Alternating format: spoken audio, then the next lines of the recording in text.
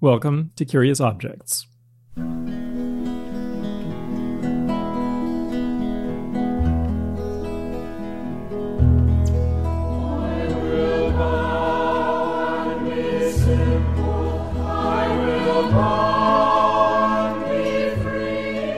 Behind every made object, there's an idea. Or maybe it's more accurate to say 100 ideas. The way it looks, the way it's shaped, the materials it's made from, how big it is. None of these ideas spring forth fully formed out of the ether. There is no platonic form of a chair. There are only chairs, made by people for people's needs and people's desires. And so, the history of objects is, in a sense, a history of ideas. But sometimes one of these ideas can grow so large that it subsumes all the others. So powerful and persuasive, so central to a people's identity, that the object itself can almost be described as an idea.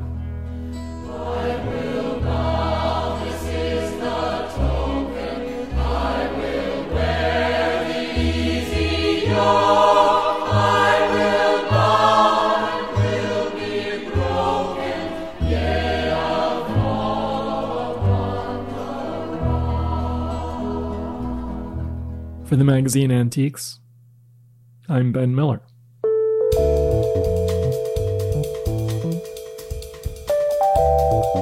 Last episode, we started to explore the story of the Shakers, the 18th century religious movement that has become synonymous in our popular imagination with perfection, especially in the realm of craft, and especially with regard to furniture making.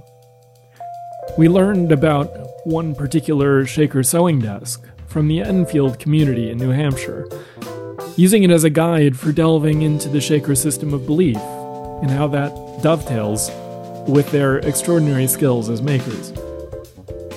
We heard from one of the last living Shakers. And by the way, I said last time that there are 3 living Shakers, but I've been informed that the true number is now 2.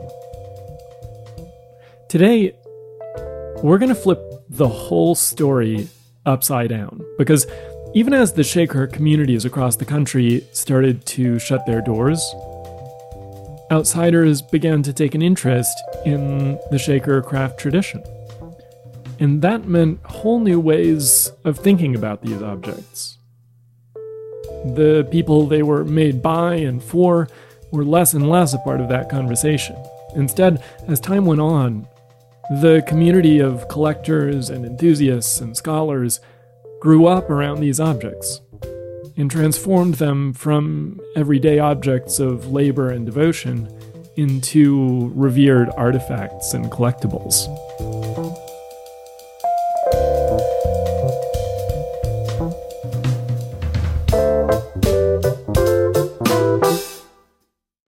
The interest in Shaker material followed the collecting of Americana and other antiques by a number of years. It was only in the 1920s when some of the villages were closing and material became available. That's John Keith Russell of the eponymous John Keith Russell Antiques. The original collectors were made up of friends of the Shakers, such as Robert and Hazel Belfit, dealers and academics, Edward Deming and Faith Andrews, and contemporary artists, Charles Sheeler. And by extension to Sheeler, you had Juliana Force, who was the first director of the Whitney Museum of Art, and also a neighbor of Sheeler's. She held an exhibition of Shaker material at the Whitney in 1935, which sort of made for its unveiling or debut to the art world. Juliana Force subsequently became a Shaker collector, purchasing many items from Edward Andrews for her home here in South Salem, New York, which she named Shaker Hollow. A significant amount of Shaker furniture was also purchased by individuals looking to simply furnish their lake houses in New England, their cabins in the Adirondacks, or beach houses along the coast. And to them, this was just inexpensive, well-made secondhand furniture. An aside or an example would be a young law professor at Russell Sage College by the name of Daniel Patrick Moynihan, who later became our revered senator here in New York. And he, at the suggestion of his head of department, John Upton, went to meet with the Shakers at Hancock in 1953 and purchased a truckload of Shaker furniture for $300 and some, which was all he could afford for his first home. Okay, but hold on for a second. Why were the Shakers in a state of decline anyway? They had been doing just fine since the mid-1700s. Why in the 1930s were people starting to look at them as relics? I asked Brother Arnold Hod of the Sabbath Day Lake Shaker community in Maine. That's a complicated question. The Shakers here at Sabbath Day Lake peaked in the 1780s. So that was revival. Revival brought them in. They couldn't sustain it. And so we went from 187 people down to about 90. And then that drops down again to about 50 to 60. And it's pretty steady here, 50 to 60, up until the 1940s. And then it's definite decline from there on. And part of that is we play demographics as well as anybody could. So you can say there's 70 people in this family. Right, but let's take a look at what that breakdown is. And usually it was only probably 20% of those were adults. So you get 80% of them are kids. And statistically speaking, kids don't stay. So this is your hope. But you may come back 10 years later and say, how many people are there? And they say, there's 70. That's because 60 of the kids got to their maturity and left, and we just picked up 60 more kids. And so that's how that worked. So they continued this shell game in the hopes that they were going to get more members out of it. And where? Sorry to interrupt, but where were these kids all coming from? Well, two places. One thing is that everybody thinks they were just from an orphanage, but it isn't just from orphanages. In fact, most likely they came from a single-parent household. So these are people who lived in the area, who could get here, right here. You couldn't, as a single parent, survive. If you were a woman, you had no income. So you went to your family, you tried to find sisters, brothers, aunts, uncles who needed a kid on the farm, and that's where you'd go. If not, you went to a place like the Shakers to raise your kids for you. And if you were a man, you're working. You can't stay home and take care of your kids either. So likewise, they did the same thing. So that's where most of the kids came from. And then after the Civil War, there were a lot of orphans. And the Shakers started to adopt in even larger numbers from orphanages. So then after the Civil War and as we move into the 20th century, I mean, you said that that Sabbath Day Lake, you know, the sort of most dramatic decline was after 1940. Right, World War II. So what was happening there? What was happening everywhere? This is the decade where you see people leaving farms and city life more than ever to get into country life to go to the city. Because you only had to work 5 days a week, 40 hours. Great. When you're on a farm, you don't get a day off. And it's a hard life. It's an unusual life. And so if you didn't have a real vocation to stay, you left. And the kids here were no different than anyone else. And it seemed very glamorous to be in the city, very glamorous to have another lifestyle that wasn't quiet and orderly like the Shakers were. So if you hadn't been imbued with faith, there was no reason to stay. And they didn't. And then what happens is that shortly thereafter, there's a lot of changes in how social agencies started dealing with religious communities and about placing kids here. So children that Shakers were able to get here in the 1950s and 60s were deeply troubled children. And the sisters had no training. They just had been kids who were raised at the Shakers and thought they could do the same thing. Well, they couldn't anymore. The life had changed. So the last child we had here left in 1966. And really, from the 1960s, they finally went back to looking to adults to come in to convert. It might seem a little counterintuitive, but ascetic religious orders can be quite prosperous. And the Shakers were no exception. Their business in agriculture and textiles and other trades was extremely profitable. And maybe that shouldn't be surprising given their work ethic. One of the draws for prospective members was surely the economic stability and quality of life. But industrialization and urbanization took the wind out of those sails.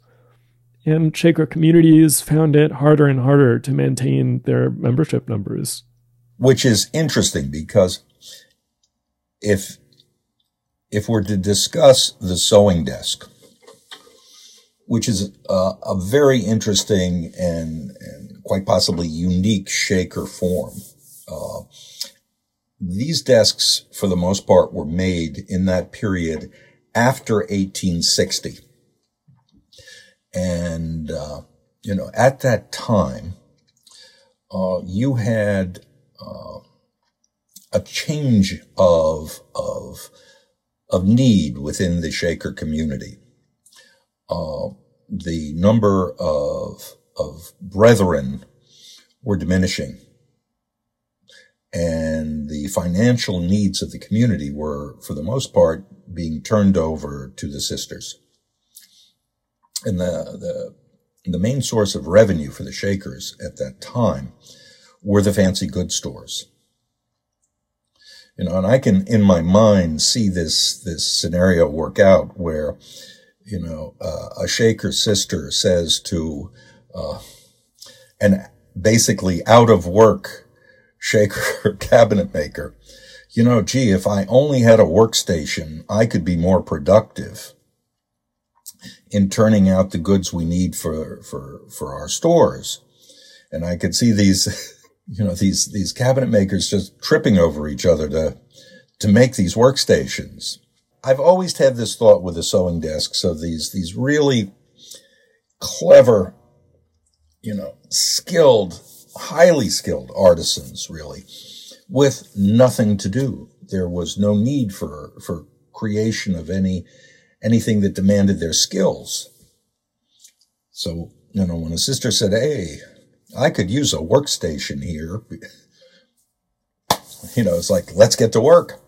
So this culture that the Shakers had developed, rooted in their fastidious labor, which had fostered their survival and prosperity for over a century, the material value of that culture and that labor was shifting.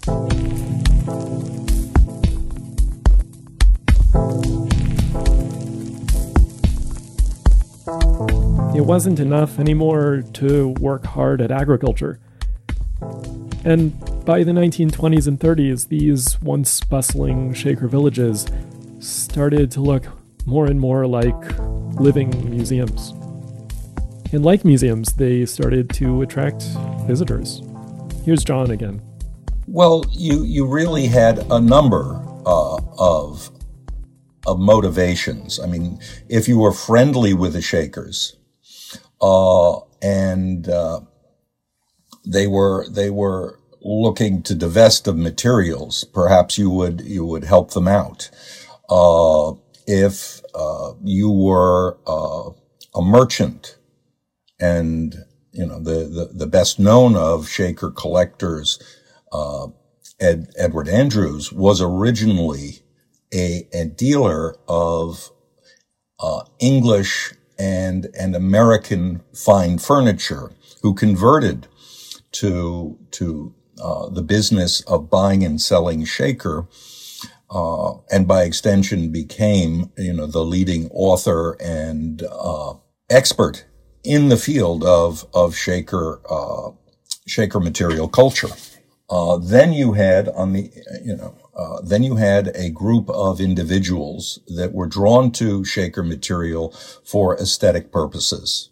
And, the best known of those was Charles Sheeler, the artist, some called the father of modernism. And he collected Shaker, along these times in the 1920s. And, it was his relationship, with Juliana Force that saw to the original showing of Shaker material in New York City at the Whitney Museum of Art. I think that the early collectors viewed the Shakers in a very positive way. I mean, these were kindly people living the Christian ethic. But I think that it was their material culture and the aesthetic of it that really, drove them to acquire it, preserve it, promote it, study it, write about it, exhibit it, because none of those writings or exhibitions really went into great detail about the Shakers and their history. I believe that as time has passed, and there has been an evolution of the interest in Shaker, that today there is a far greater interest in the Shakers, and what they accomplished. If you think about the fact that, the people looking at the material in the 1920s were looking at it, cold. There was no real source of history afforded them of the Shakers. This was something that was accomplished in the decades that followed and continues to this day. And here's the thing about collecting. You don't just collect. You narrate. You learn what you can about an object, a maker, a style, a movement, or a period, and then you take that knowledge and you make a story out of it. For early collectors of Shaker furniture, the story around that furniture was everything. And that's still true today. So when I think about what I have learned through Shaker history, the lessons that I glean about our world today are about, for example, the value of work, the sense of purpose and accomplishment and connection that work can give us to ourselves and to each other. That's Sarah Margolis Pinho, associate at John Keith Russell Antiques. And this idea that everyone, despite their race, gender, background, experience, perceived like quote unquote limitations, has something to offer the greater good, this larger human project, whatever that may be. We are these ritualistic creatures and we need space to consider and connect with larger ideas, whether it be through an established religious practice or yoga or using psychedelics. I mean, to each their own. I just know that there are aspects of the Shaker routine and way of living and living together that are very meaningful and can teach us about cultivating meaning in daily life. So for an object like the Enfield sewing desk, between the time it was made and the time it left the Enfield community some 60 years later, its role in the world had completely transformed. It had gone from a working quotidian object crafted with care to fulfill the specific needs of a religious order to an artifact of that same order and a symbol of the values that order represents.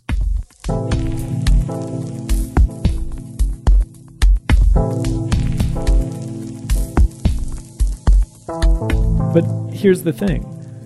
That religious order still existed. And it still exists now. And what the outside world imputes about that sewing desk might be quite different from how the Shakers themselves thought about it, or at least from how they think about it today. I asked Brother Arnold whether he would consider the sewing desk or any piece of historic Shaker furniture to embody Shaker principles or beliefs. Not really. I say not really because there is certainly something. That is to say, we didn't want it to be ornate. We didn't want it to be worldly. We wanted it to be functional. And that takes on a very different look wherever you might be because of the quality of the craftsmen who lived in that community. Most people were not identified as being a carpenter. They were many, many things, and they just did whatever furniture that needed to be done on the side. It was mostly being a farming community. That was a winter work of producing things. However, if you have a place like Mount Lebanon, which is sort of an anomaly, you have people that are set aside because they had so many people. They had much greater need than most of us. And, you can't see it, Ben, but we're in our music room, and you look around and you are seeing lots of different things. And the reason you are is because when the communities formed, they didn't have a furniture factory. So when the conference came, they brought a bed, they brought a chair, they brought a table. Those became incorporated into the communal whole. And as they went on, they were passed on. And as we had needs for other things, specific things would be made.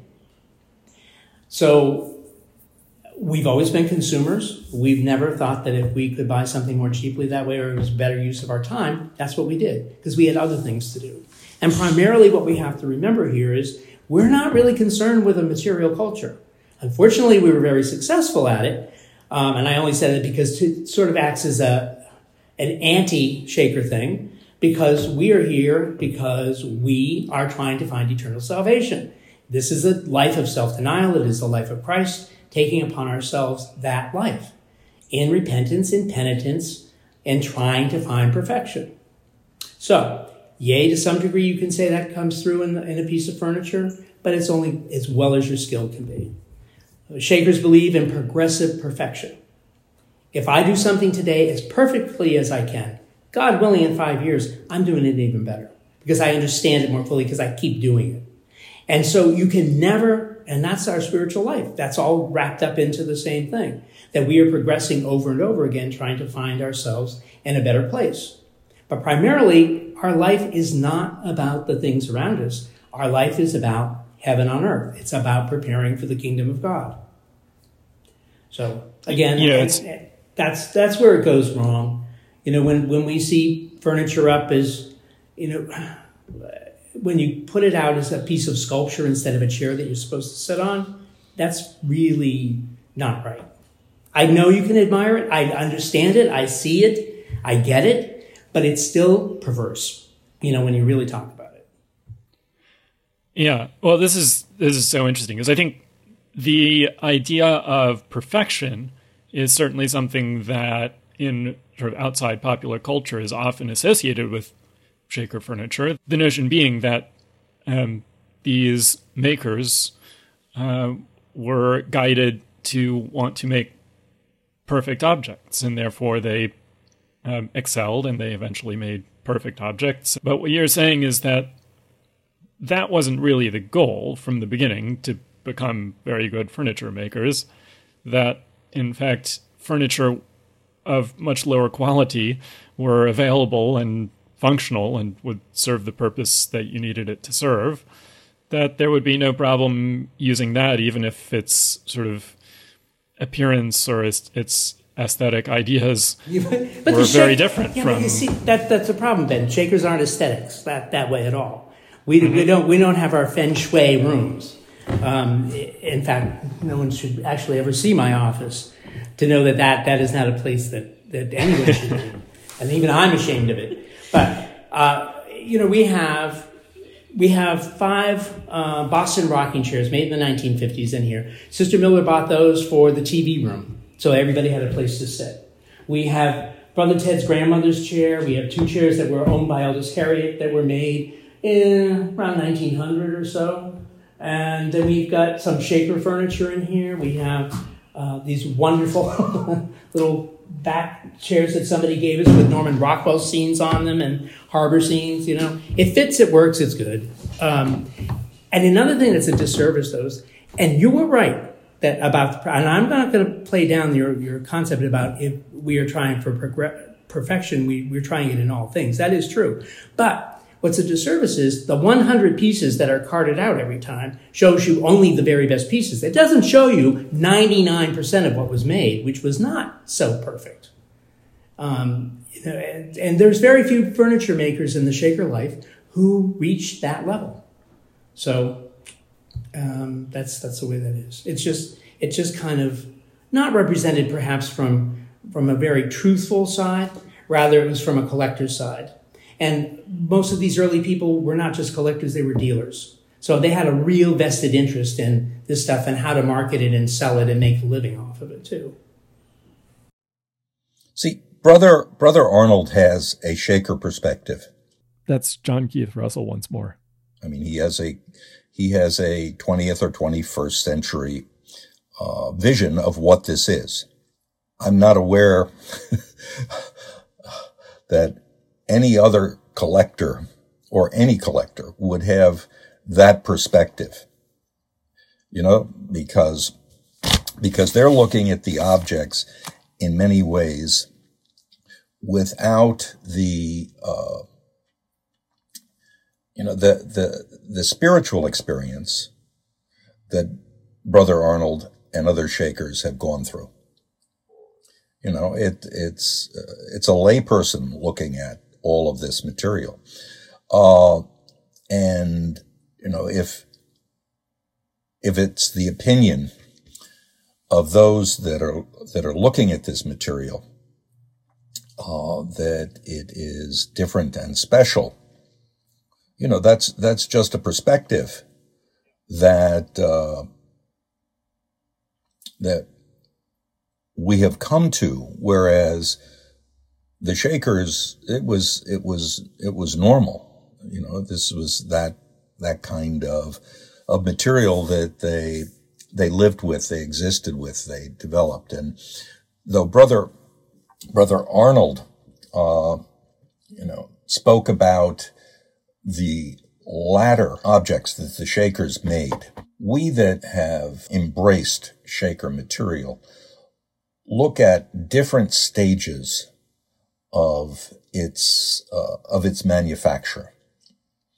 We are oftentimes able to tell through styles and through even notes made on the furniture itself by the Shakers when and where it was made. And there was a group of furniture that was made between 1790 and say 1820 that relied heavily on what we would call colonial influence. The early Shakers that were cabinet makers had their own styles that they brought to the Shakers. They were used to making paneled doors with a heavy raised panel, for instance. And so this was embodied into some of the work that they did. There's a period of time between 1820 and 1860, which we consider the high water mark of Shaker design, where they sort of went out on their own, if you will, and created what we honor the most today. And then after 1860, perhaps as they looked at their dwindling numbers and their lack of relevancy, they looked outside of their community for inspiration.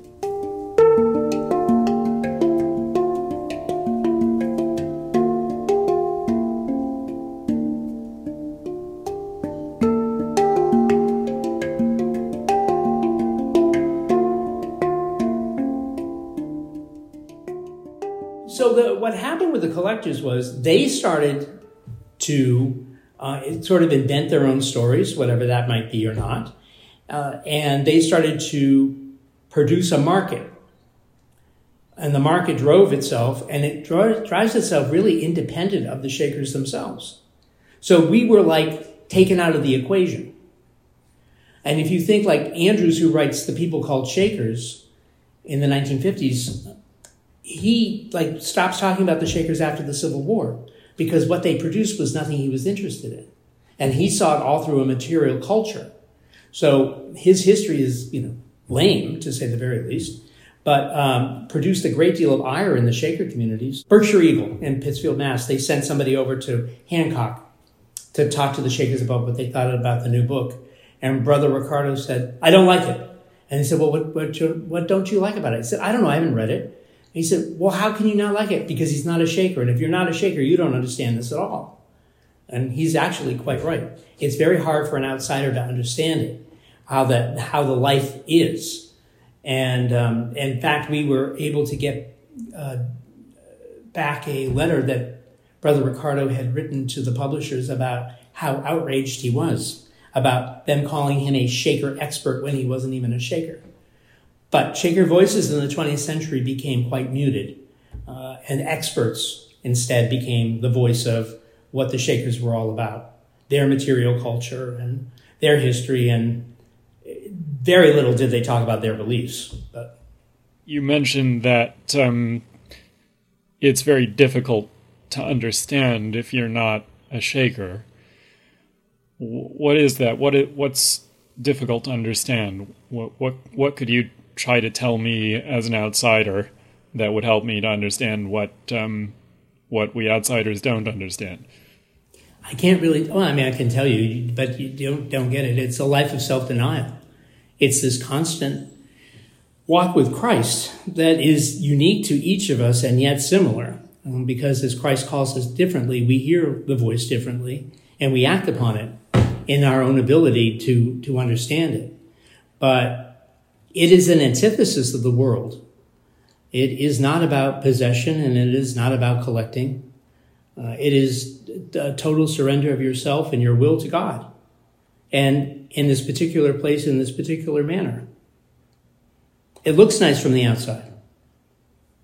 No. And Sister Elizabeth used to say, it's a great life if you don't weaken. And if you do, it's still okay. But the truth of it is this, that it is not an easy life. And it's not meant to be an easy life. It becomes easier as you get older, as you understand it and you practice it more and more and more. But that's still not it. Sister Miller got up in meetings. She was 90 years old, and she said, I think I've just made a beginning. And she had been with the Shakers since she was 7. I was like, well, there's no hope for me. And it took me years to figure out what she was talking about. But now that I'm 65, I get what she's saying. I really do. As we begin to understand how much more work there is to do, that we can honestly say, I've just started. I'm really, I haven't got as far as I had hoped so. But it still brings, if this is where you're meant to be, it still brings you an inner joy that can't be really experienced unless you're in that place.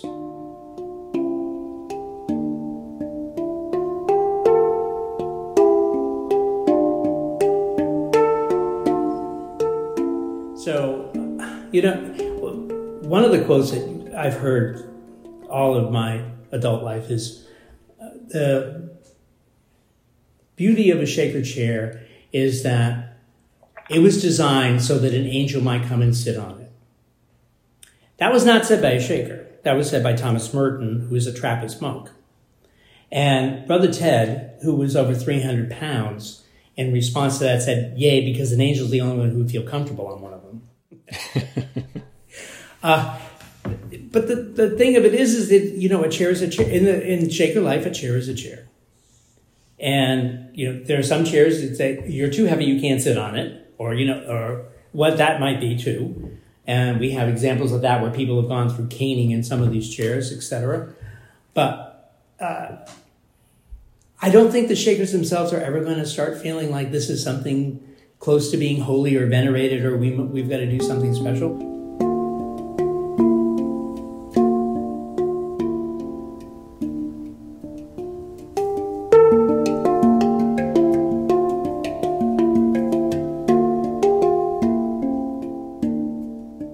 It's really easy, I think, to romanticize the Shakers and the beautiful villages that they created. And that's certainly what I did initially and what I continue to do, because I can't help it when you step onto these very otherworldly campuses.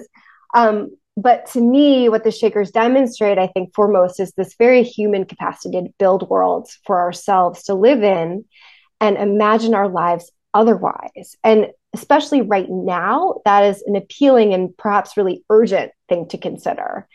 The Shakers were just this group of ordinary humans who got together and somehow conceived and built and lived in these extraordinary material landscapes. So much about doing that is just utterly inconceivable. They literally moved mountains. I have no idea how they did it. And so the Shaker Village, when we look at it today, it's a total work of art. It's a machine for living. It's all these things. And I think their relevance today is to send up to remind us that alternative systems of living are possible. And if the Shakers could do it 250 years ago, we can certainly build more meaningful and beautiful ways of living today together in large ways and small. And I mean, we just need the purpose behind it. So that's what's ultimately, I think, meaningful about the Shaker legacy for me personally. You know, when you think about an antique object, maybe it's an impressionist painting or an Egyptian sculpture or a medieval helmet, there's this impulse to think of it as a time traveler, as something that was made at one moment and then appears to us in this other moment. But the truth is, there's been a lifetime in between, or many, many lifetimes. And sometimes the object itself has changed through those lifetimes. It's been altered or damaged or restored.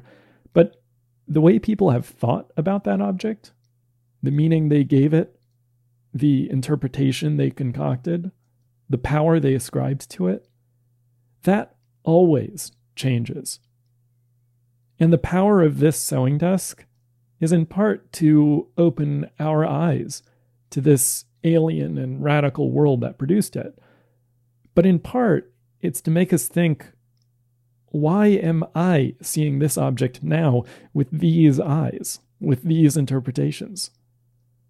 Why did someone else in the past, or even the present, see it with different eyes?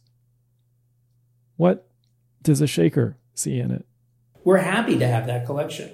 And we're proud to show it and let other people enjoy it. But to us, that's not really the point of it. We try to always contextualize it. So, it's in this room, right? But why is it in this room? Because this is what everybody had to have a chair to sit on. Everyone had a bed. Everyone had this, that kind of thing. But just put it in the context of the daily life of a certain time period. So maybe if I see anything that people can start to see that is a part of the life of a particular time, it wasn't something that was engraved and it had to be there and everybody had to have a straight chair that was uncomfortable and that kind of thing. But rather you can see the progression that the material culture just followed the time period. It was adapted to its time and need, just as Shakerism has to be adapted to its time and need. You've been listening to Curious Objects, brought to you by the magazine Antiques. Today's episode was edited and produced by Sammy Delati. Our social media and web support is by Sarah Bellata. Mateo Solis Prada is our digital media assistant. Our theme song is by Trap Rabbit. And I'm Ben Miller.